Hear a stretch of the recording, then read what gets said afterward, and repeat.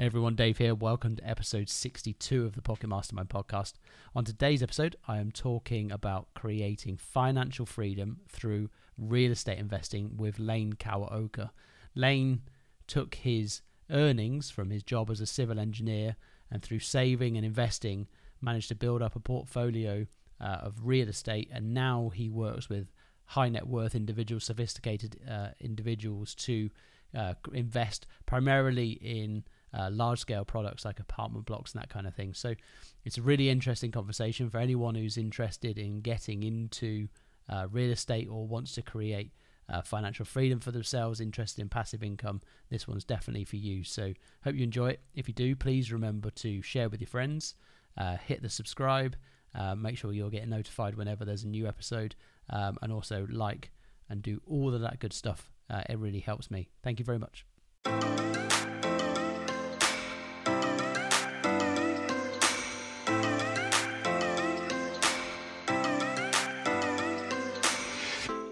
Have you ever questioned why it is that some people seem to have everything they could ever wish for? Health, wealth, love and happiness, but others seem to lack all of these things. Why is it that a small minority manage to achieve greatness, but the vast majority fail to reach even beyond mediocrity? What are this small minority doing differently to everybody else? It can't just be down to circumstance. Billionaires rise out of poverty. Those questions have been in my head my whole life. And a couple of years ago, I decided to stop wondering and start searching for the answers so that I could help more people achieve greatness in their own lives. So join me and follow along as I uncover the secrets of the minority that the majority aren't taught so that you can apply them to your own life to achieve your own greatness and live the life you want and deserve. My name is David Bell and welcome to Pocket Mastermind.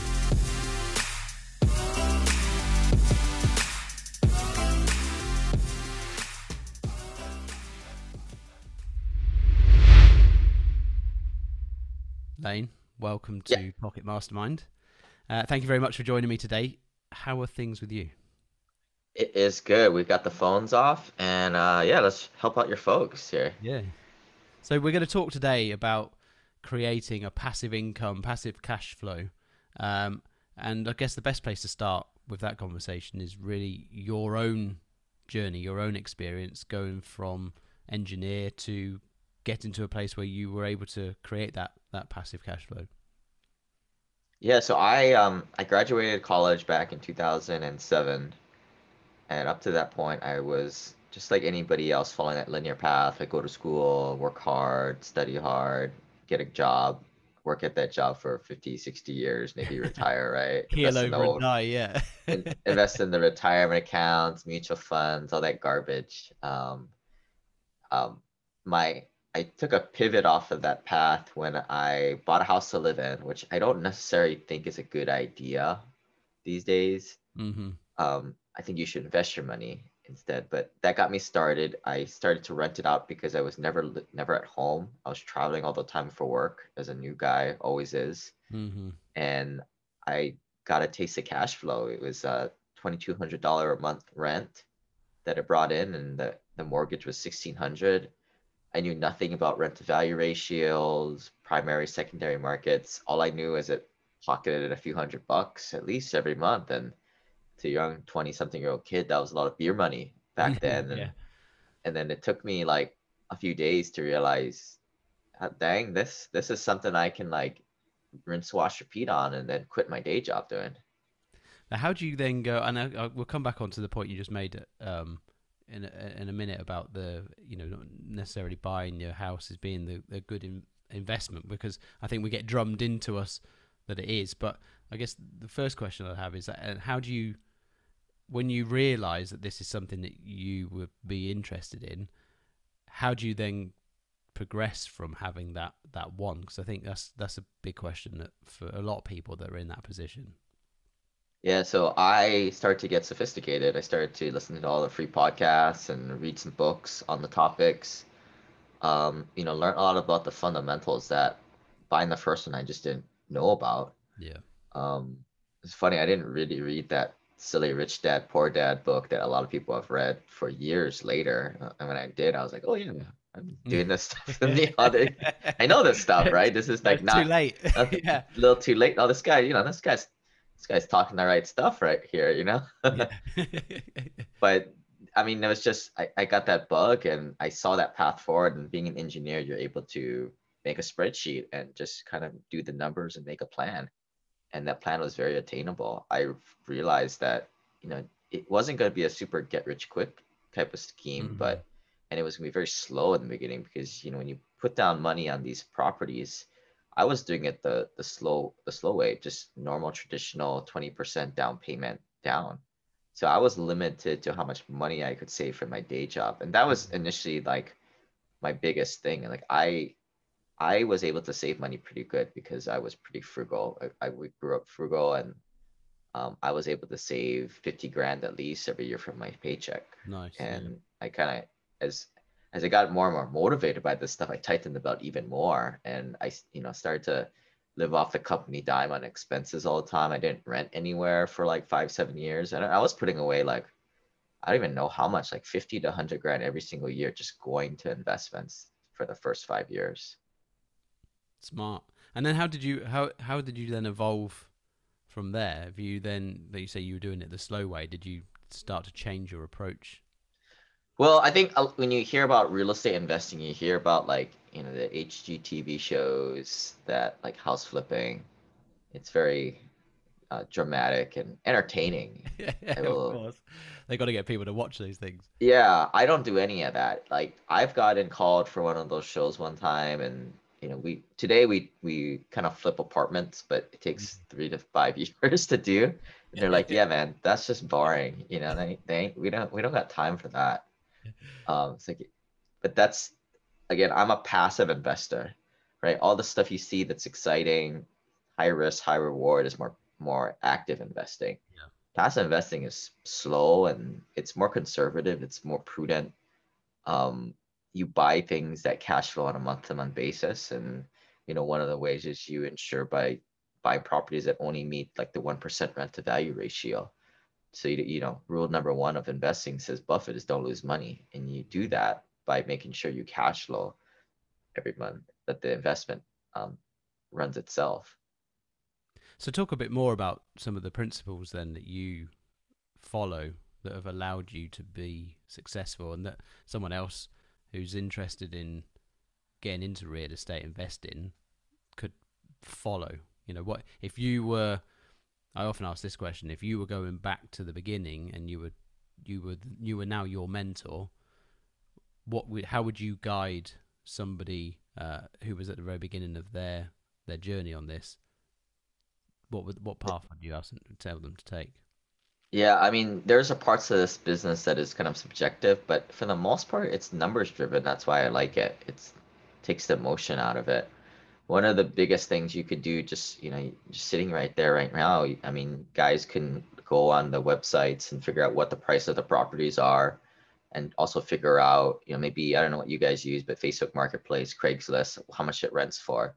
And you can kind of figure out what the rent to value ratio is. So we target things at least 1% or higher. So you take the monthly rental price Hmm. and you divide it by the purchase price. So for example, I mean, we normally buy, like some of my students, they buy rental properties that are $100,000 that rent for at least $1,000 a month. Hmm. So the 1,000 divided by 100 grand is 1%. That number sort of indicates that the rents that's being brought in will support the debt service and then some. Again, the magic number we try and shoot for is better than 1%. So a lot of people live in California, Washington State, Hawaii, New York, or possibly a lot of places where you're at, Europe and Asia. The rent to value ratios suck. I mean, this ain't gonna Yeah, work, buddy. they do. Unless you go out to like the ghetto or like the worst areas, like what we call Class D and Class C, it ain't gonna work, right? Like, I mean, you're in California, for example, you'd be lucky to find a $400,000 house, and that'll probably rent for 2 grand. So 2 grand divided by 400,000 is 0.5%. Hmm. Ain't gonna work. So that's kind of the first thing. Like, you may not be around good properties or good market to invest in for cash flow. I mean, it might be good for appreciation, but maybe make me one thing clear. We do not really invest for appreciation. If it happens, it happens. It's icing on top of the cake. But primary focus is cash flow. And that's, I think, what's it's different from a lot of sophisticated investors go by this principle. It's different than what most investors do. Yeah, I think there's definitely two strategies, right? There's, I think you, some people do go for the capital growth, and others go in purely for the cash flow. And we have the same thing over here in the UK. In some of the some areas of the UK where house prices are much lower, they're much better for cash flowing. In the south, around London area, they're far more expensive, and doesn't work quite so well. Then you end up with other different tactics. What other principles have you applied when you first started? Where did you start investing? Was it near where you were living? Is it an area that you knew, or did you branch out straight away? Yeah, so I started investing in Seattle, and that's where I lived, which again is not necessarily where the numbers make sense, but I didn't know any better, right? My first one. But the second principle is investing in places where we grade these properties in areas. So you want to be in a more B to C plus class of area. So we stay away from the two bookends. So the A class, like the luxury stuff, you're just not going to cash flow in those areas, and it's too pretty. Yeah. A lot of the unsophisticated investors and home buyers you're competing with, so you're not going to get the pricing on that. On the low end, like your more war zone area. I don't know if you guys have guns where people shoot each other Yeah, like no, here in thankfully America. we don't have many guns. Yeah, They're yeah. not a thing over here, Kind of thankfully. like katana blades in Japan, right? They don't have too many guns. Exactly. Yeah, yeah. Goofy here in America, right? Yeah. So on that low end, I mean, you can pick up properties for 50,000 bucks Hmm. that rents for $800. So if you're doing the math at home, that's well above 1.2%. It cash flows like crazy on paper, but shit, if that happens, like that ain't gonna happen, right? So there's a sweet spot, right? In the least amount of pain and suffering as a landlord, and like your numbers and a good quality product. And in America, the bell curve, most people live in class B, C housing Hmm. is is sort of the medium. Um, so we kind of stay in the middle there, and then we kind of target more secondary, tertiary markets. So no primary gateway or coastal markets though. So no Seattle, no Los Angeles, Bay Area, Hawaii. I live here in Hawaii, great place to live, but the numbers don't make sense. Hmm.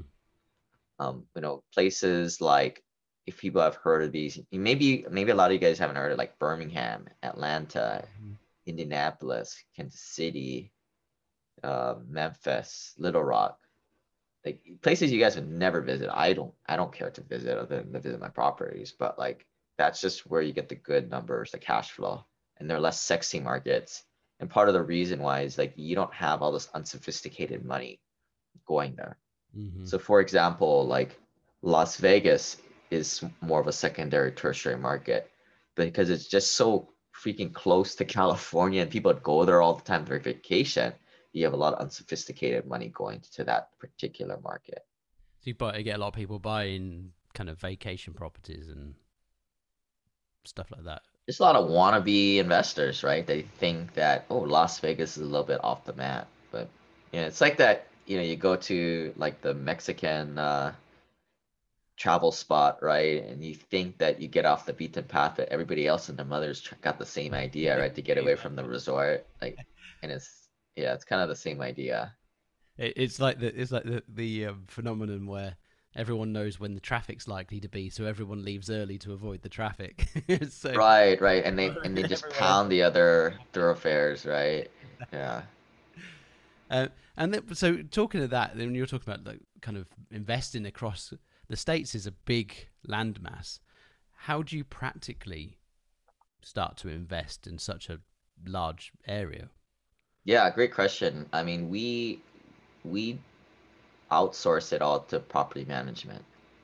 Um, I own 4,200 units. Dude, I don't know how to change out a toilet. I don't know how to do an eviction. How do you source them in the first place? I mean, there's a lot of property managers out there. I mean, it's a Mhm. big industry, and you don't work with whether it's a property manager, plumber, whatever. You don't work with them unless you have a good referral from somebody you trust. So this is where the relationships come into play. I mean, you can go on Yelp or whatever. You're probably gonna get not the best people.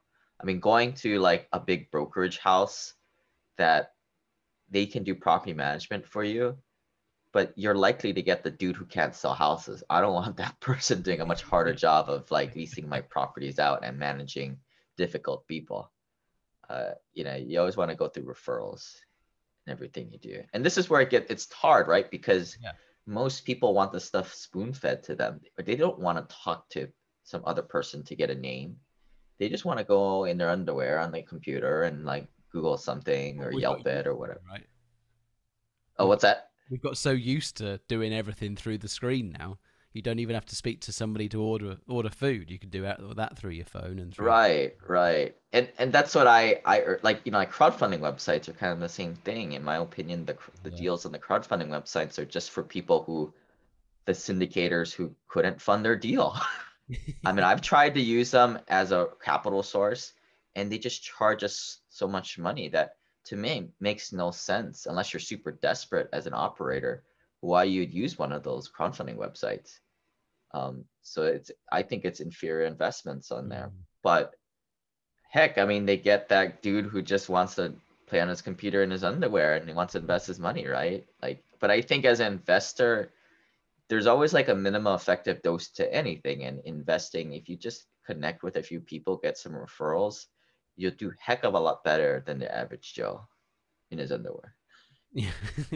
And when you were in the early days, you're sourcing the properties, the actual the real estate itself. Did you fly? Were you flying all over the place to view these things, or did you quite quickly trust somebody else to give you the information you needed? Yeah, so my first few units I bought in Seattle, but then I went a few thousand miles away. I don't even know who cares how far it was. It wasn't where I lived. A I long way. bought I bought five in Atlanta, four in Birmingham, one in Indianapolis. It was kind of my initial before Mhm. 2015. I didn't visit them. I just got worked with the right brokers and property managers off referral, and I kind of just trusted and went. And this is where like a lot of my friends are like, "That's crazy, man! Like, how do you do this?" And this is where I kind of started my podcast and kind of told how I did this tactfully back then, because a lot of it's I forgot about. So a lot of this is like the first dozen podcasts and like how I did this, Mhm. because my strategy has kind of changed. I'm going after more apartments these days, but for newer investors, I think it's pretty. I always kind of refer them to the tactual tips that I did in the beginning because it is crazy, right? I never visited these properties a lot. I mean, after a couple years and I was buying more, then yeah, I took a trip out there, but when you're cash flowing on one property a few $1,000s a year, taking a trip out there, and more importantly, like most of my clients are high net worth, Mhm. high paid professionals that only have maybe 2 weeks of vacation. It ain't worth it to go burn a few days to go to Birmingham. It's not a Burn good the use of cash and the time. time. Yeah. Yeah. Yeah. I mean, let alone the flight and hotel costing $1,000, right? But just time more important than money to most people, some Yeah. people. It should be to most of us, to be honest. But and I think we put a lot of prominence on the cash Yeah. side of things more than the time. Well, it thankfully that's the way, right? Because for some of us who value our time and front more money, there's plenty of people out there driving Uber and Lyft and Hmm. delivering my food that think otherwise. So It's a good point. yeah, I mean, these days, I mean, you start to think intellectually about time and money. I mean, money you can generate, but time is something you cannot, and you can trade money for time. You can pay for quickness, but you can't do it the other way. Yeah, wise words. So you just said there you kind of you work more with apartments now than houses. What was it that made you kind of change to that strategy? Are you talking like whole blocks of apartments? Yeah, so today we kind of focus on 100 units and above because there's just more economies of scale.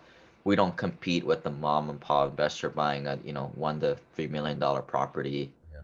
and we get better lending when we go to these larger apartments. And then I want somebody who's in the office at all times and a handyman running around knocking out small work orders instead of paying third party repair bills. So, but I mean, it wasn't always like that. I had to get my net worth up to a certain level to be able to make that jump to the big stuff.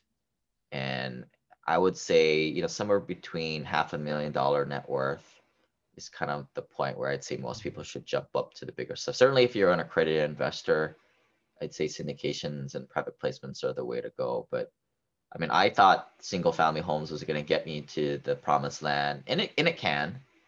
But when I had 11 rentals, I realized that I had some kind of big catastrophe that happened every quarter, like a plumbing repair, a tree falling on the house, and it's some kind of eviction every other year or every 6 months, Hmm. just on 11 rentals, which is no problem again, right? Because I'm having third party property management deal with all my garbage issues. Yeah.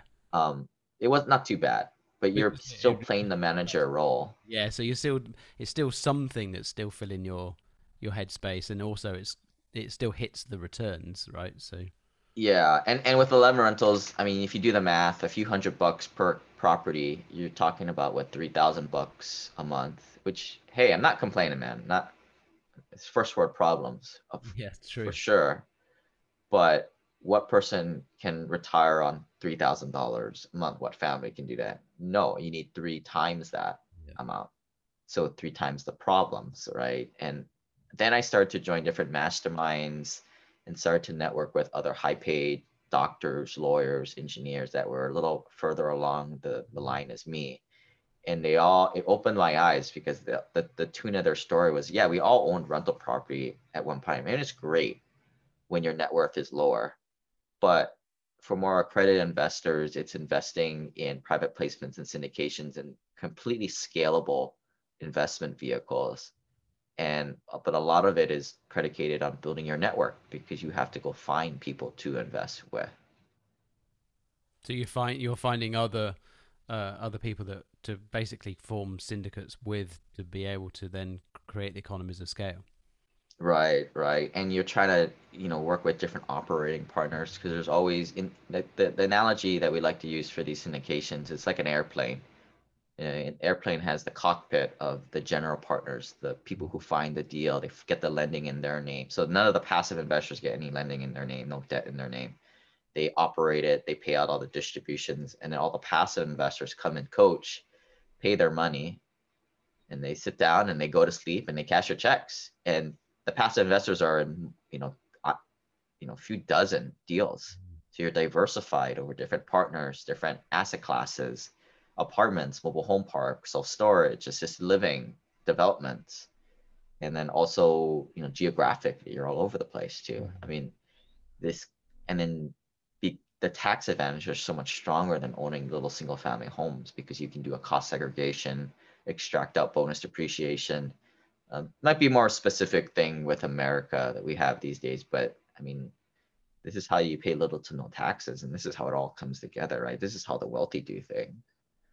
Yeah, talk a bit more about that because I know you talk a bit about some of the rules that the wealthy play by that um, most people don't know or even exist. Never mind know how to play them. So talk a bit more about some of those principles. Yeah, I mean, obviously we're not like investing in any retirement accounts, right? So we're investing our cash for a variety of reasons. Like first of all, like I want my money. I'm retired now, technically. I still work, but like I want my money well before I'm 60, 70, right? But when you put money into a retirement account, it's locked up until then. Number two, I'm just speculating here that I'm probably going to make more money in the future than now. I feel like my future is bright.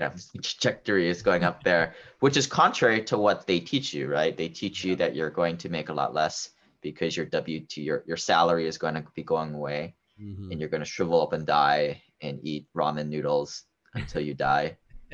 Um, so with that said, my tax bracket will likely jump up in the future. So I want to pay my taxes today while I'm in a lower tax bracket today. Thirdly, I mean, I don't know if you guys look across the pond, but like we spend money like crazy out here. Our government does, and how else are they going to pay for all this stuff but to raise taxes eventually? So taxes are going to be going up in the future. I would rather pay my taxes today, get it out, and as opposed to always continuously having this lien over my retirement accounts. Fourthly, which a lot of people don't realize is, like I said, we get a lot better tax benefits with these larger syndication deals. We pull out a lot of passive losses and hold them so that we can use it when we want. You don't get any of that when you invest via a retirement account.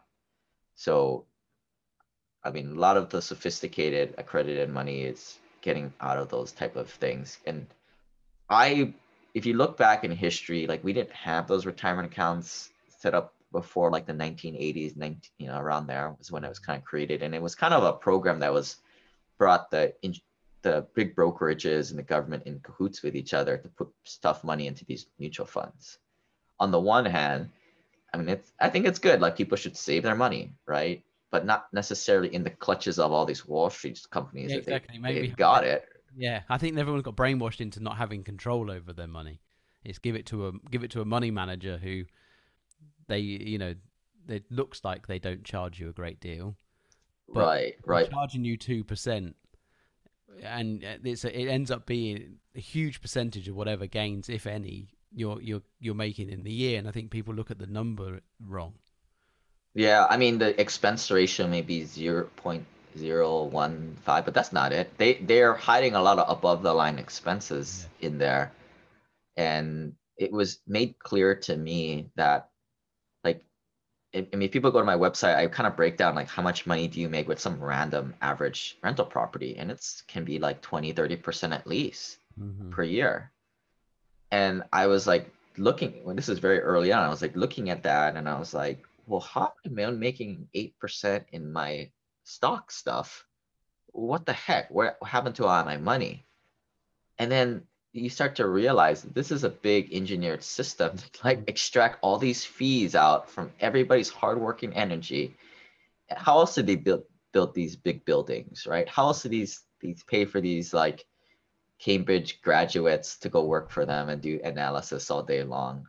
I mean, if you put in a little bit of effort and do it yourself, look what you can do this on your own, right? Yeah. Or if you kind of want to just get slaughtered like everybody else, you can do what they do and work for 50 to 60 years. And this is what angered me so much. I was like, this is unfair. There's a lot of hardworking, smart people that just blindly put their money into this system, but there's a crack in the system. But the system is designed, like you say, to extract huge amounts of cash for the people running the system. Right. I mean, what would happen if a few people from listening to this bought a rental property this year or next year, and then 2 years later saved up more money to buy another one and just kept on doing that for not 30 years, but just 10 years? They'd be financially free. And then they would stop doing all that random stuff, trading time for money, like, and this economy would crash, right? It can't happen, right? Like society cannot function if people did this. That's an interesting thought. If everyone saw the game, then the game would be over. There'd have to be a different game. The game would have Right. Right. I mean, people are going to listen to this podcast, and probably only 5% are actually going to go listen to my first 8 podcasts to actually like learn tactfully how to do it. And then eventually those 5%, those those motivated souls will eventually hit a wall and stop. That wall is kind of there to kind of filter people from doing this stuff. But it's not hard, right? If you have the right like connections and you kind of just persevere, like anything, like financial independence is not for everybody. If not, it wouldn't be for anybody. Yeah. It wouldn't be there. No, I think there's a lot of, it's the unknown, isn't it? Right? Lots of people we're scared of the unknown. It's kind of a bit of a human trait, and I think that tends to stop most people from going any further and investigating. Never mind starting. But I think, like you say, when you started, you kind of did your own thing, and then you found other people that were further along on the journey, and then learnt from them. And my advice in anything, if you want to do something different, is try and find someone who's a bit further along, and learn from that person or people. Join groups these days. You can join networking groups are on Facebook. They're all over the place. So you can find like-minded people probably easier than you could have done before all of this, when you had to go into an awkward room and stand there with your name card on and say, Right, right. no, right? Yeah, exactly. I mean, it is kind of easier today, but Mm. there is a lot more noise out there. I think that's the hard thing. That is the hard To thing. It's kind of that's probably a good question. It's kind of like, where do people start? Where do you try and get through that noise? Because I think marketing's very sophisticated now, and everybody yeah. some Facebook groups are just marketing tools these mostly, days, yeah. right? Yeah. Exactly. And you know, that's like everybody's making podcasts these days because they're really effective. But so now your podcast like directory is just loaded with a bunch of garbage. But And it's hard to even have the time to listen to everything that you want to listen to, or watch everything you want to watch, or read everything you want to read. There is so much out there, and I think the trick is to really focus in on kind of like one or two things at any given time, and really focus in on those things and learn whatever that one thing or two things are to a certain point, and then move. I think we get distracted very easily on trying to learn a million things at once. I've definitely yeah, fallen into that trap at some point. I mean, and so what I see a lot of people doing it, or what I recommend is like, absorb all the free stuff for about 6 months and just be a sponge, right? Get that baseline level of knowledge so you can intelligently hold a conversation, even though you may not have any experience. And then I would say after 6 months, like get off of the podcast, the free content stage, and really mix it up with people actually doing it. I think that's an important stage because you fall into that mistake of, and you see them out there, the guys listening to podcasts for 2, 3, 4, 5 years. They know everybody, but they don't have done anything, right? The Hmm. podcast junkies. And then like, because my clients are usually high paid doctors, lawyers, engineers. They're more accredited investors.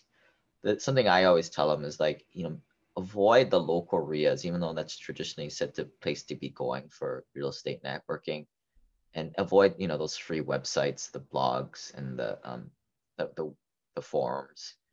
And I tell them that because I say you got to find your tribe, the people of your pedigree. A lot of people, they think of real estate as wholesaling houses, flipping the active stuff, as we mentioned Hmm. earlier. That's not what passive investors do, and that's just not the place that a higher net worth accredited investor would hang out. They're not going to go to a free happy hour and hang out with some bros, drink some beers, right? They may very well like that, but they're not going to go hang out with guys much lower net worth than them because those guys are doing different things. They're more active. They're trading their time for money, whereas the passive investor is much different. So I always tell people like, sorry, I can't really help you out where to go, but I can tell you where not to go. And yeah, don't go to those places. And how do you? Because I guess one of the things that for a lot of people is they think, well, it's an imposter syndrome type thing, right? You don't if you feel like you're not at the same level as somebody else, how do you kind of get involved in those circles where you really need to get to with people that are further along? Yeah, I mean that's a hard one, right? I'm kind of in my head. I'm thinking of like a young dentist, right, making a lot of money. He's definitely shouldn't be doing flipping houses because that's a lot of effort and risk and bad tax wise. But where does he find these other people? I mean, I don't know, man. It's hard. I don't know what to say. I mean, I have my tribe, and that's why I've created my tribe, right? Not to like pitch anything, but that's why it's so freaking valuable, right? How else are you gonna find other high net worth investors that you want to emulate? Um, Yeah, I mean, I think you have to figure, and then how do you figure out what you want to? I think that's where the first 6 months comes in. Yes. Go in there and sample everything in the cafeteria, and but go in knowing with the lens like where you should fall, right? Like if you're higher net worth, you make a good salary, you're more of a passive investor than an active investor, and kind of start to specialize more in that area in a way. It's good. At least know what you want. Yeah, and I think well, that's a fundamental for life, full stop. And I think probably a step that most of us skip at some point. And we got to, if you don't know what you want, you don't know what kind of lifestyle you're after. You may want to be busy doing, doing real estate, or you may want to be more passive. It's you got to know what kind of lifestyle you're after. Yeah, but it's hard, right? Like, I mean, I'm just thinking of like something as daunting as going to college and picking your degree and picking your path in your career and life. I mean, So what a early on, daunting yeah. thing. Maybe like the missing ingredient is that mentor that kind of knows you and knows a little bit of the landscape to point you in the right Yeah. direction. So like, I mean, this happens a lot. Like a younger guy who's broke, you know, net worth $100,000 or less, and he's just starting out in life, right? But he reads all the stuff that apartment investing is better, and it is better, right? Syndication is better, right? But they contact me, they find me through my website, and they're like, yeah, I want to do this. And I'm like, dude, you're broke. You gotta be more active investor, right? This is more for rich people, Yeah. right? Like yeah, you followed the breadcrumbs, but that's not your pedigree, but if you had somebody, I mean, I guess that's the role that I do. I mean, I have free, like really quick 15-minute like onboarding calls where I kind of just point in people in the right direction for, other than, I figure if I can spend 15 minutes of my life helping out random strangers, it would save that particular person dozens of hours, right? Screwing around doing syndications when really they had no money, no shot, and they should Yeah. just buy their first rental property, right? They kind of just, you go here, Go and earn right? the stripes a bit. Go and get to know the business. Go and get to know Yeah. real estate a Or bit. just saving their time, right? Their time and Yeah. energy and focus to not focus on something that's just eons away Yeah. that they Yeah. haven't hit that stage yet. Got to work your way up. Um, Right. who do you think's probably been the biggest inspiration or influence on you since you started doing what you're doing? Um, I'm not a big like guru guy, or I mean, I like Tony Robbins. I think he has a lot of good stuff. But I kind of sample from a lot of people. Gary Vaynerchuk is another Mm. guy, but I stopped. I mean, I notice a lot of people, they really spend a lot of time consuming all those guys' content, but I kind of try and stay away from it. Like, there's two people in life. There's people who create content, and there's people who consume it. I try and stay on the side of creating my own stuff. The same with products, right? There's the magic formula is if you want to get rich, create, and if you want to be poor, consume. And the bulk of the population is in the consumer market. All right. I mean, just like, your social media feed, right? Are you want to reading everything, or are you want creating it? Yeah, very wise. What about books? Well, if you could recommend a book, a single book, what would it be? I'm not a big fan of books. Again, I think more can be found of actually doing it and experiencing things Mm. and screwing it up. But I mean, I like, for real estate investing, Millionaire Real Estate Investor by Gary Keller has a lot of good fundamentals. And after that book, I mean, like, dude, you should just go out and buy a property, right? That you're gonna learn a lot more of that stuff. I follow the 70-20-10 rule, which is 70% is doing it, 20% is learning through your peers or a mentor, but only 10% is the academic stuff, reading these damn books. Right? I mean, I think they're great for mindset if you're kind of getting stuck, Hmm. motivation wise. But I think too often most people, they get stuck on this self-help type of syndrome where they're just reading books and then it's kicking off the endorphins that they're making progress when really they're not, right? Yeah, you don't go forwards at all, and it's very easy because there's so much good marketing around that stuff. Like I said before.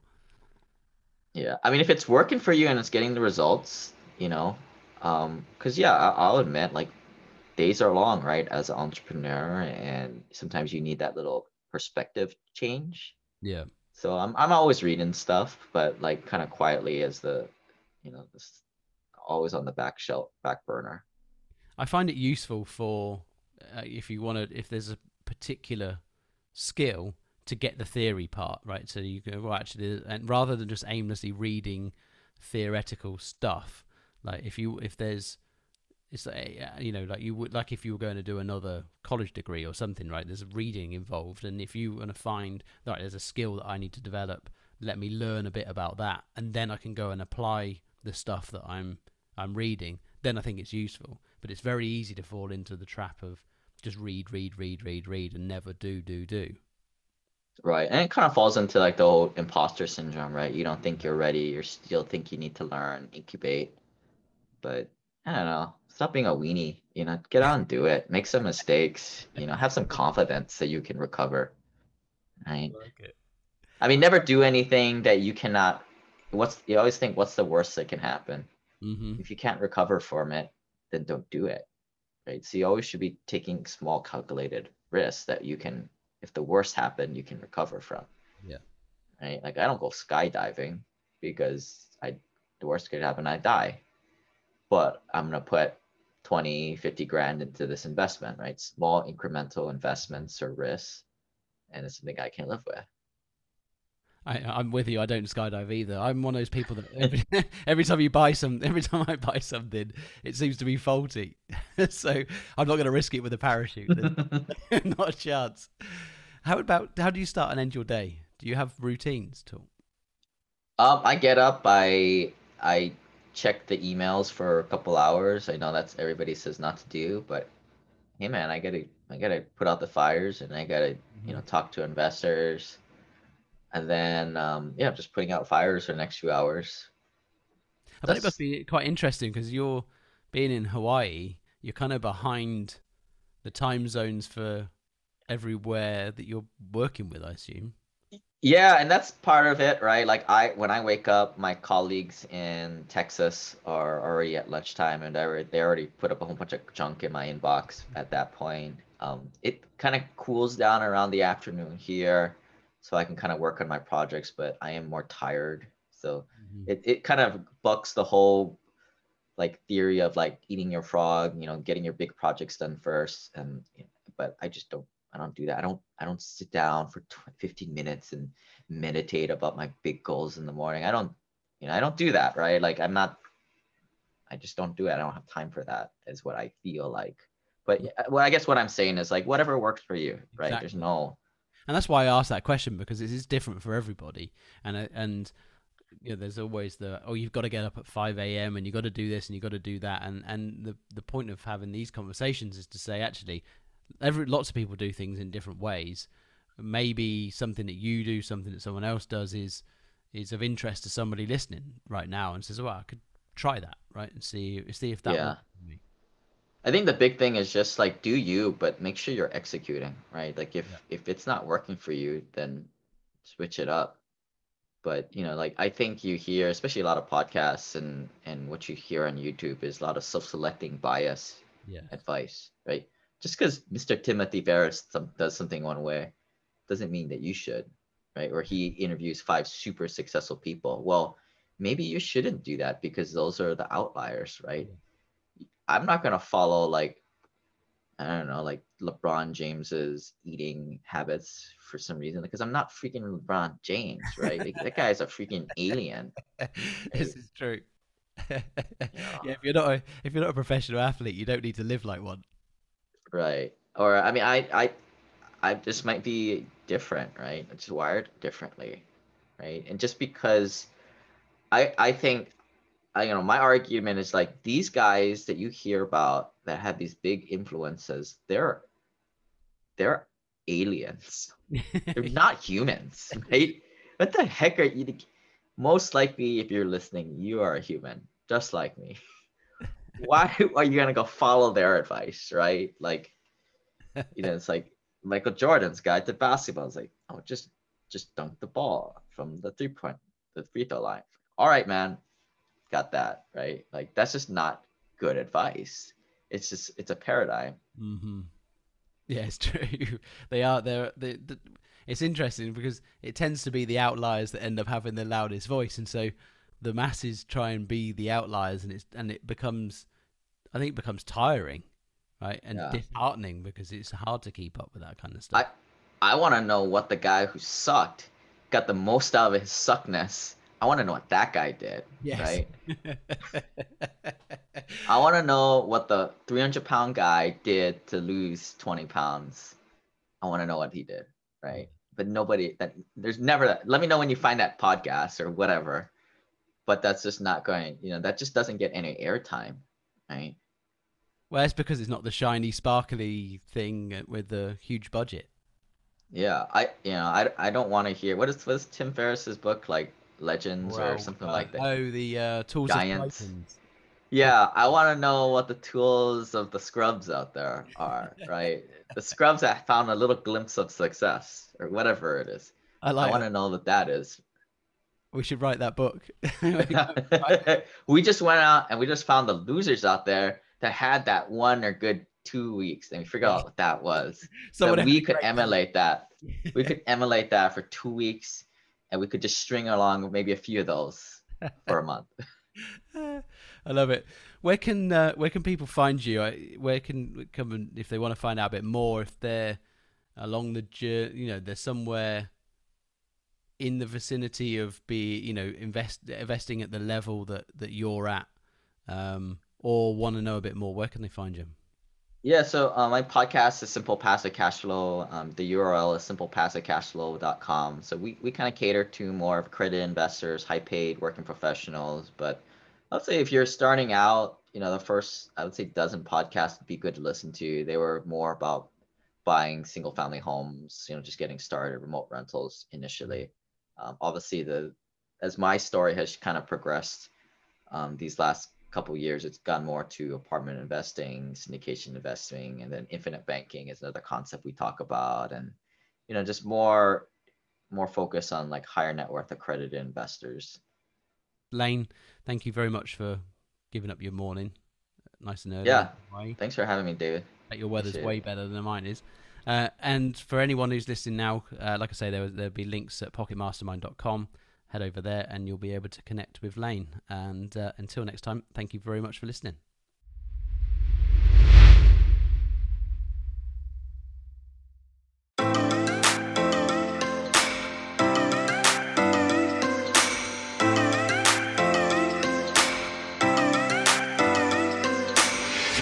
Thank you so much for listening to this conversation. If you enjoyed it and you'd like to hear more similar episodes, head over to pocketmastermind.com, where you'll also find the links mentioned in this conversation.